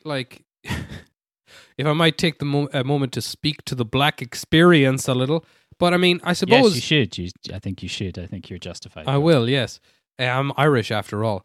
That's right. The and blacks of Europe. That's Is correct. that what they say? That's correct. Is, Yeah. that, is that an okay thing to say? Yeah, That yeah. wasn't me. And so- you're not even a black guy of Scotland. You're a white guy of Scotland. Edinburgh are the white guys of Scotland. Yeah, I'm very much a baddie of sort of middling, but then I'm a baddie of the middling people. Well, everything about male black culture in the 90s was just get all the fucking money you can and do it. You know what I mean? So, I mean, somebody like Martin Lawrence probably, didn't give himself much time for pause either. I doubt he has many regrets. Well, maybe he does have regrets because, yeah, like you said, he clearly had to eat a whole lot of shit. Like, I think it's on Inside the Actors Studio that Dave Chappelle talks specifically about that. Yeah. I remember that. I remember that interview. Inside the Actors Studio with Chappelle very well. That's where he talks a lot about his going to Africa episode. Yeah. I mean, Chris Tucker had one like that as well, where he just said, Tucker had a breakdown. Yeah. Fuck this, I'm out. When they're throwing 20 million checks at you, how are you going to say no, you know? Well, I'm glad that you commented on the black experience. I did not. Yes, But I did. Thank you for doing that. Thank you for sharing. You're welcome. Yes, you Next are in welcome. the cast is Marsha Thomason as Victoria the chambermaid, and Nicole. Apparently, she was 2 people. Ah. She had 2 names. There you Nice. go. I couldn't have told you either of the character names. I would have said she's the English one. She's from Manchester. I can't do. I'll try to do the accent. I want to imitate her talking to Martin Lawrence offset. There was There, someone again, from Manchester in this. Yeah, the lady, the love interest lady. She's English. She's from Manchester. I didn't get that. Yeah, again, in the outtakes, there's a scene where she corpses and breaks, and she's like, Oh, she goes full. She goes full mank when she breaks character. There's also the scene from her speaking at the end where Yeah. she's like, "Yeah, I'm from Los Angeles. Hey, I would love to go to have dinner with you." God, I hated that so much. Well, we'll get to the very end when we get to it, but I'm sure you loved the CGI of him running away from lions against a green screen. Ugh. I'm on board. I loved it. And for Marsha Thompson hasn't really gone on to have a great career, at least not in film. But she did play Naomi in Lost, and she's carved out a career in TV as a steadily working actress. So good on her. So Yes. she's one Australian there. Next up is Tom Wilkinson as Sir Nolte of Marlborough. In the same year as Black Knight, Wilkinson was Oscar nominated for In the Bedroom. I wonder which film he looks upon more favorably. It's hard to say. I enjoy Wilkinson in it because he's clearly a good actor, and he's probably giving 20% effort here, and he's better than everybody else. I wonder how much he got paid. 21 million. 21 pounds, probably. Like fucking nothing. And they make him put on the sneakers and oh Jesus. But then he's able to fight better because he's wearing like That is Air true. Jordans or Who something. would have thought it? I mean, if only we all wore Air Jordans. That's what I say. He also has an Academy Award nomination for Michael Clayton. So good on him. Does he? It's yeah. That's surprising to me. I like Michael Clayton. I as a love film. Michael Though Clayton. I don't remember Tom Wilkinson in it. He goes crazy. He's George Clooney's. He's Michael Clayton's like old mentor, and he's a lawyer, Wow. and he's I losing remember, his I remember marbles. Tilda Swinton. I remember Clooney. I don't remember anyone else. Yeah, you mostly see Wilkinson in a video that somebody else made, like Yeah. having a breakdown. A la I feel like Martin Tom- Lawrence. I feel like Tom Wilkinson, much like Mark Addy, started getting cast in films like Black Knight off of the back of the Full Monty.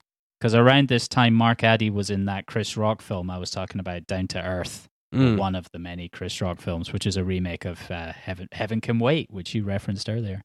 Indeed. And, I just feel like they were bringing a lot of these sort of English actors over to Hollywood who had proven themselves in like a very popular British comedy, and then they were like, we'll get these Shakespearean type boys and just whack them into any big studio comedy of the time. Good old Yeah. Tommy Wilkinson. Was there any favorite Wilkinson performances? Carmine Falcone in Batman Begins. Well, I do actually He's think Batty in Rush Hour. he's very good and memorable in Michael Clayton. To be honest, I really enjoy him in Michael Clayton. Just don't remember that. I I'm remember trying him to- in The Patriot, Eternal Sunshine of the Spotless Mind. He's a creep in Eternal Sunshine, isn't he? He's like has repeatedly had the same affair with Kirsten Dunst's character over and over and over again. I'm trying to think now what I might have seen him in and enjoyed. No, nothing coming. I do remember him in Eternal Sunshine, Batman Begins. Apparently, he's in The Name of the Father, which I can't think of him. Oh, he's very good as Benjamin Franklin in John Adams. Actually, I remember him in that. I was reading up on that today because I had never seen anything of it, and then I started looking back through some HBO It's really good. series with old Paul Giamatti, Yeah, John Adams. I'm a big fan of that. I recommend giving it a watch. I think it's great. I would consider it. The last cast member I wanted to mention was our old friend Daryl Mitchell, who played Steve, Martin Lawrence's character's best friend or work colleague. I don't know if it's best friend, work friend. Work friend, yeah. What do I know Remember him Daryl from? Mitchell? No. Galaxy Quest. Oh yeah. Paralyzed in a motorbike crash 10 days before the premiere of Black Knight. This was And- his last sort of big thing. Oh wow, poor old fella. He was in House Party 1 and 2 and A Thin Line Between Love and Hate with Martin Lawrence. So I they were agree. boys. There is a thin line between love and hate when it comes to House Party 1 and 2. They're all Stone Cold classics, and I think no one could disagree. Amen. And yes, well done on your wordplay. But poor old Daryl Mitchell, because he could have gone on to become one of the greats. Yes, could have worn a dress with the best of them. Exactly. That's the pinnacle of being a black actor in Hollywood. Yes. So the plot of this, there's quite a lot of paragraphs here. So maybe instead of actually reading through it, we can just summarize it. We can banter our way through. Yeah. Yes. Because I don't want to read all this shit. Banter plot. Martin Lawrence, the film opens with him driving around the streets of South Central, and making a real point of him is like No, it doesn't. It he is opens a with him- boy. It opens with him He's a boy. Oh yeah. He's preparing doing himself in up the mirror. Yeah. pulling nose hairs. Listen, you're a man in your 30s. I used to be a man in my 30s. I know how that goes, pulling out nose hairs and then going like, eh. I And remember. I tried to go way over the top when I did it to myself. I remember very specifically thinking, oh, I fucking hate this. And I know I brought this to the table, but god damn, I hated it from moment one.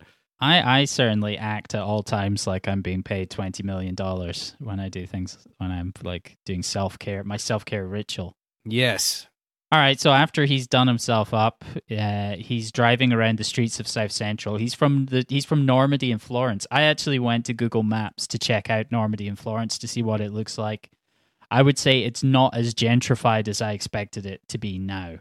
It still looks not rough, but I feel like in 2001, I get the sense that it was like not the best place in the world to be. It still doesn't look great. I mean, it's like South Central Los Angeles. There's not much there. So yeah, they're making a point of him of like he's a boy. He's from the street. hood. He's street. He knows his way around the streets. But he works at this theme park, like a big sort of castle-y theme park. What exactly is it? I don't know. Is it like a? It looks like a pretty rundown, sort of shitty, old-timey theme park. But the manager, she provides a lot of jobs for the neighborhood. Yeah. And Martin Lawrence's general thesis is, bitch, get out and get all the money you can, ho. And she's just going on about how she's disappointed. She's like, I expected so much from you. And as an audience, you're like, what? Why? What is your interaction beyond? You gave him a job. He's advising you to leave and to go down to Florida and enjoy your life. And you're like, but I expected more of you. That reminded me of the year I spent working in a cinema. And like, if one of my supervisors there said to me, like, Dunica, I expected more from you, I would have to say to them, dude, I arrive in visibly stoned every day. Like, this is this kind of job. I'm here for a year and then I leave, right? You were just in the back room watching men in black who like to have sex with each other. I wasn't looking, though. Yeah, sure. You put it on every day and then turned away from the screen and covered your eyes. I wasn't looking.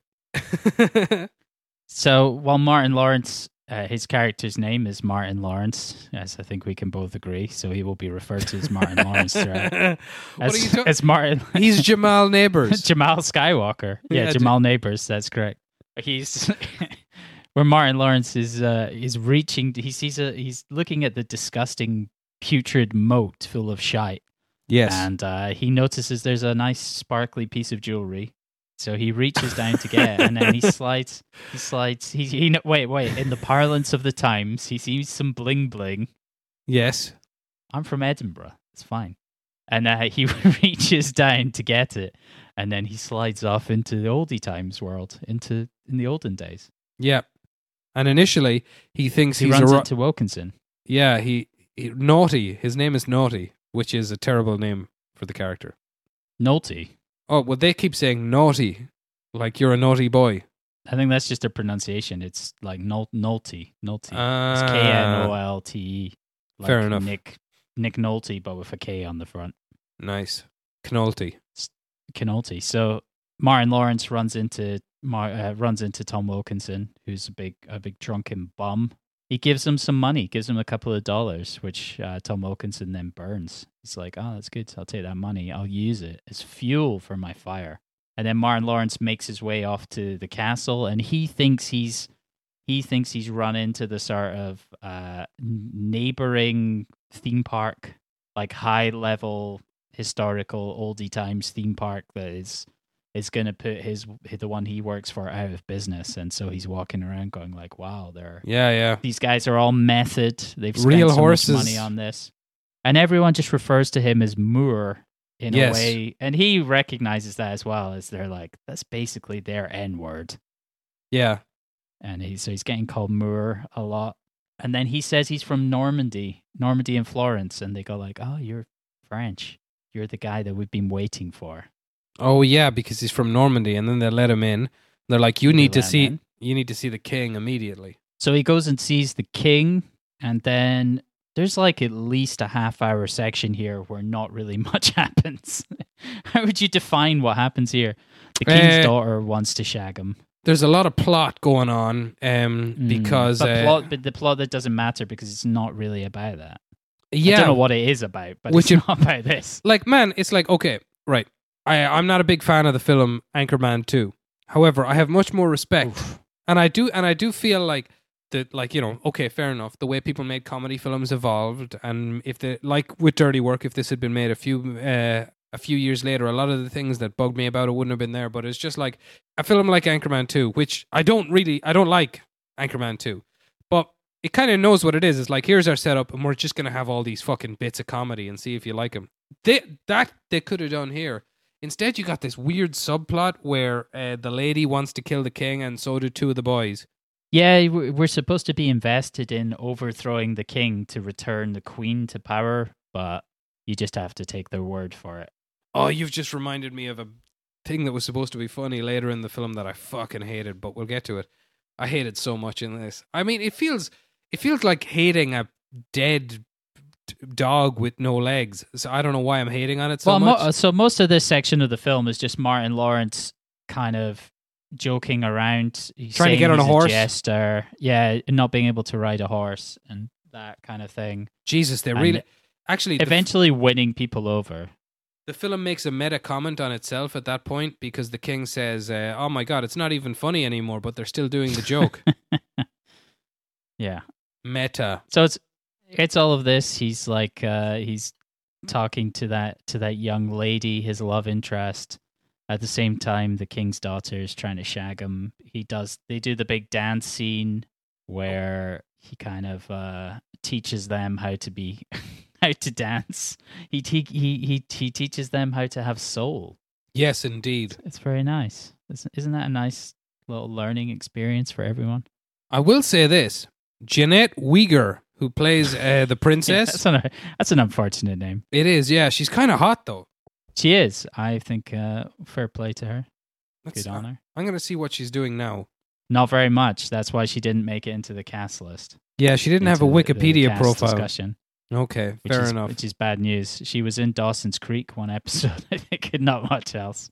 What else? So, then what happens later on is the real Norman Messenger arrives, and Jamal is exposed as a fraud. Gets And kicked at out the of same the time, castle. That's when he shags the princess, and he gets thrown into the dungeon.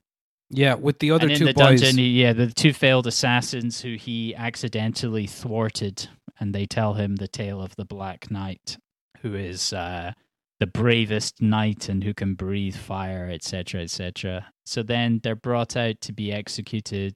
Martin Lawrence and these two boys are going to get executed. But then Martin Lawrence manages to convince everyone that he's some kind of sorcerer. Yes, that's right. Did this bother you? The executioner's choking on an apple, and then he gives him the Heimlich maneuver. Do you know what? That was such an incredibly stupid script maneuver that I found that amusing. I was just like, that's your thing. That's going to be your thing. He's choking, and they think it's a curse. The stuff with the lighter did annoy me, though. Yes. He just has a lighter still in his pocket. That's useful. Yeah, he does it. That actually got cut from the UK version. Him using the lighter and the spray can. Oh, why? Because it would encourage asbos. Yeah, back when that wasn't a thing. Back when that was just. Well, I mean, I used to do that when I was a young teen. I still do it. It's lots of fun. My baby loves it. It's dangerous. Careful, because we were always told the flame will go back into the can and then it'll take your arm off, and that's facts. That's science. I actually got told that by a swan that was breaking my arm. Ah, nice. So then, Nolte fires some flaming arrows. I actually don't know if it was a swan because I had gone blind from masturbating at the time. That's very good. So Nolte fires some flaming arrows from outside the castle. It's not great. Martin Lawrence escapes. Yes, we're happy about that. And, yes. Nolte takes him away, and he gets reunited with the Queen, or he meets the Queen, let's say. Yes. Oh, this is the bit. But wait, actually, prior to that, what happens is, so Nolte rescues him, but then Nolte, for some reason, goes away and gets drunk.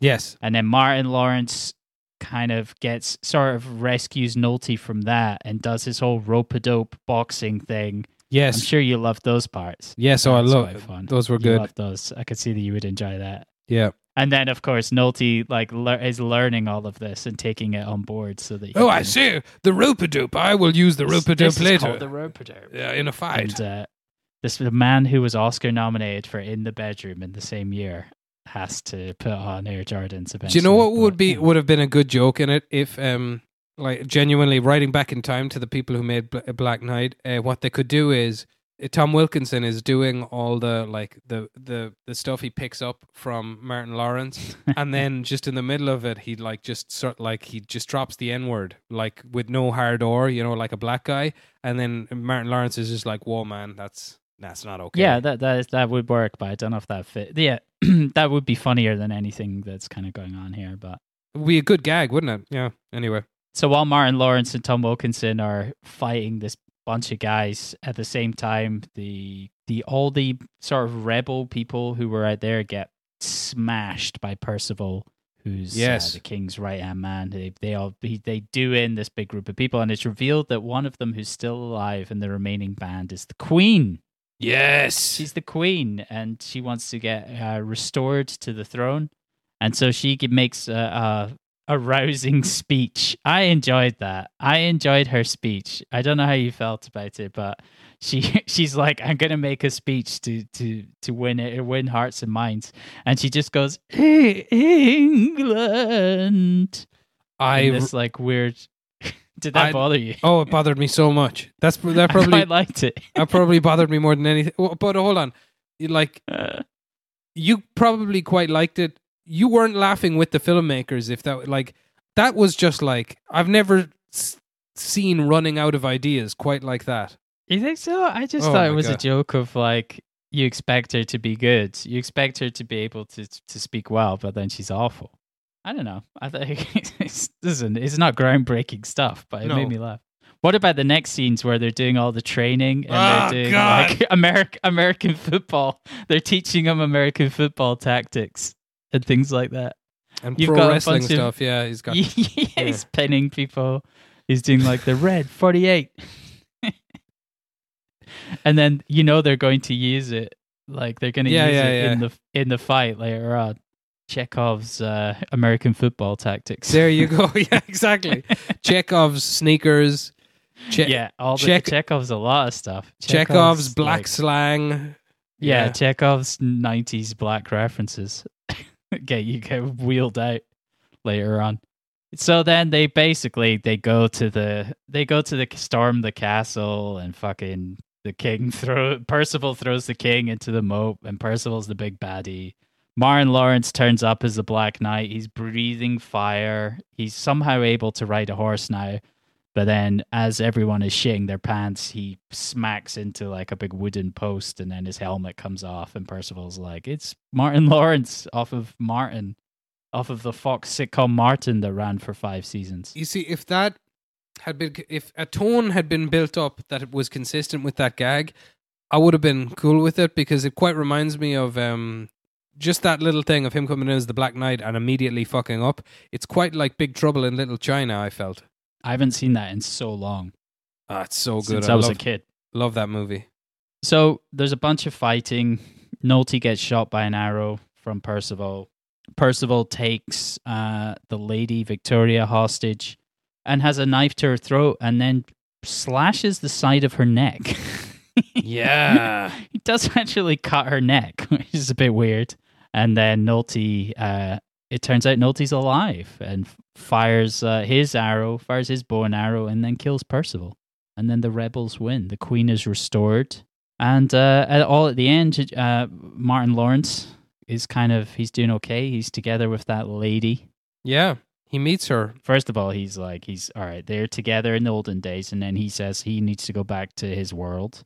So he goes back to the world, and then he talks. It turns out he'd been underwater for 10 minutes, which is not advisable. Don't try that at home. And then he's being shocked back to life, and then when he comes back to life, he's realized his character has changed. He's learned an important lesson, and he tells his boss, "No, don't go to Florida and enjoy your life. Yeah. Stay here and be Throw a pillar more of the money community." into this fucking sinkhole, this piece of shit medieval Yeah. world." And then later on, as he sees this young boy playing baseball in a batting cage, because this is weeks later and they've turned it all around, and now medieval world looks good. He sees a boy playing baseball in a batting cage, and then he sees a character who I assume was supposed to be his mother and not his sister. Bearing in mind, the actress is like 24 at the time. What is the relation supposed to be? And I'm sure you've thought about this a lot in the intervening time since you watched this a couple of hours ago. What do you presume the relationship is supposed to be between the girl Nicole that he meets at the end and the boy in the batting cage who's clearly related to her? I think that's probably his bird. You reckon? Well, he's Yeah, doing I all right think for so. himself. That He young is, boy. yeah, he's not doing bad. I like that the little boy is a bit timid with the bat, and then Martin Lawrence says to him, "Hey, don't be afraid," and then he hits it perfectly. I like that. There's also another outtake from that where a different boy is playing baseball, and then like I think, misses the ball, and Martin Lawrence comes in, like throws the gate open and comes into the cage and goes, "What are you doing?" like that. And then the guy, everyone starts laughing, and then Martin Lawrence goes, "I'm sorry," and then it takes off. It's actually all right. Well done. Martin Lawrence was having fun. They're having fun in games the whole time. But anyway, either she's the boy's sister, or she had a child when she was 10. One of those two things is true. I just think it's a disturbing thing to consider. One way or another. I mean, maybe she's Brenda from the Tupac song, Brenda's Got a Baby. Although Brenda dies in that song. Brenda does have a baby. And so does the baby. This is alternate universe Brenda. So Jamal doesn't get her number, and when he tries to catch up to her, he accidentally falls back into the moat, waking up in the Colosseum of ancient Rome. Oh no! Where he's about to be devoured by lions. But you'll get to see him in Black Knight 2, The Blackening. Black Centurion. Yeah, there you go, Black Centurion. Hey, start writing this right now. Hell yeah. We could get Martin Lawrence. I've got $20 million lying around somewhere. Let's watch it. Let's write it. Let's direct it. Do you know what? I'd say we could probably get Martin Lawrence for 15 these days. Save 5 of that. And if you save 5 of it, hopefully we can maybe get Tom Wilkinson also. What about but this for real, this idea, like a Black Centurion film, but he's been trapped in that universe for 20 years. And it's just 20 years later. Yeah, he didn't get to go back. And the character is just has been living in a kind of horrible squalor for 20 years. No, And it's a really depressing tale. No, he's begun to figure stuff out. He's more like an Oliver Reed character from Gladiator. You know what I mean? He falls into the time period, and so he's fully part, and then someone else gets sent back in time. He thinks of something mind-numbingly mundane from the modern age, and just manages to cook up his own version of it and sell it. Well, there's that scene in this film where he's selling fast food. Yes, he's it's called Jamal in the Box. Yes, I like that. You can ride your horse through. Oh, you're a fan of that one. I liked that part. Yeah, I liked when he referenced. Tiger Woods, Rodney King, Al Sharpton, Shaq, Kobe. Yeah, all the classics. All the classics. Yeah, all the classics. That's how it's just to make sure that the film is trapped in its era, can't escape. Don't let this thing out. It belongs in 2001. Yeah, we had no business taking this out of 2001. Let's put it back there forever. This thing belongs in a museum. Or a fire. Yes, indeed. I mean, the amount of famous George Méliès films that the print of which were lost forever. Abel Gance's Napoleon was only rediscovered in the 60s, having been lost for many, many years. But now, in the digital age, it's impossible we'll ever lose Black Knight. Black Knight is, I think they've thrown it into the fire multiple times, and it just bounces right out, untouched. Hell yeah. Are we going to get classier for next week? I feel like you might, but I won't. No, actually, I think neither of us has chosen anything particularly classy. I've chosen, I don't know how classy you could consider it, the flagship film for something called the New French Extremity Film Movement. So I've chosen 2008's French-Canadian psychological horror Martyrs. Oh, Martyrs.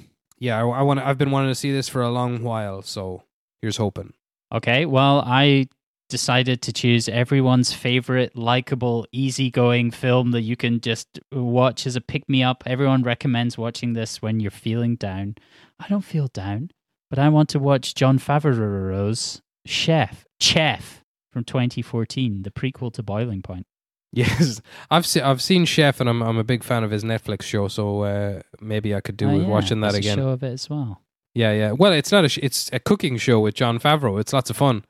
Although, it was also called Chef. Is it called something else? It's called Chef, yeah. But it has to be noted, Jon Favreau has ballooned since making the film Chef.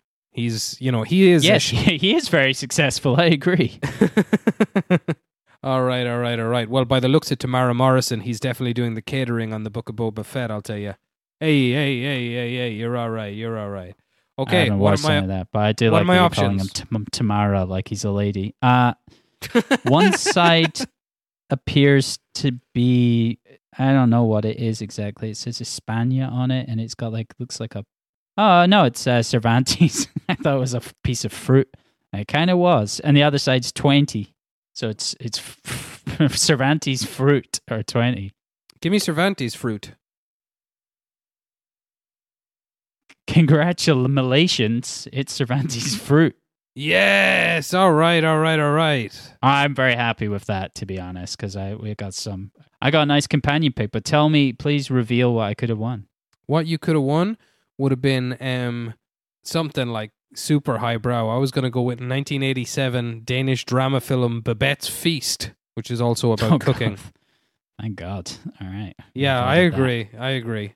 So, to partner with Martyrs, I decided to go for Julia Ducournau's film from last year, Titan, Oh, excellent. Oh, very good. or Titanium. Yeah, this is also considered part of the French extremity movement, this film. Nice. And it's her follow-up to Raw. Yes, have you starring seen Eddie Raw? Murphy. No. It's a controversial start, I remember.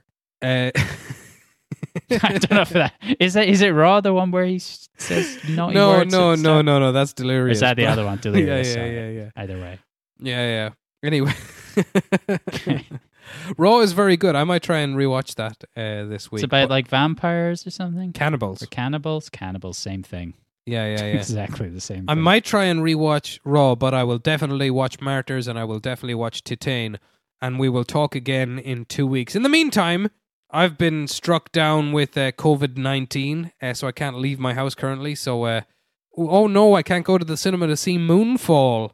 But we'll figure out something nice and current to talk about for next week's podcast. Might even be a TV show. I think, that we should talk about Reacher. Hell yeah, I'm up for it. All right, cool beans.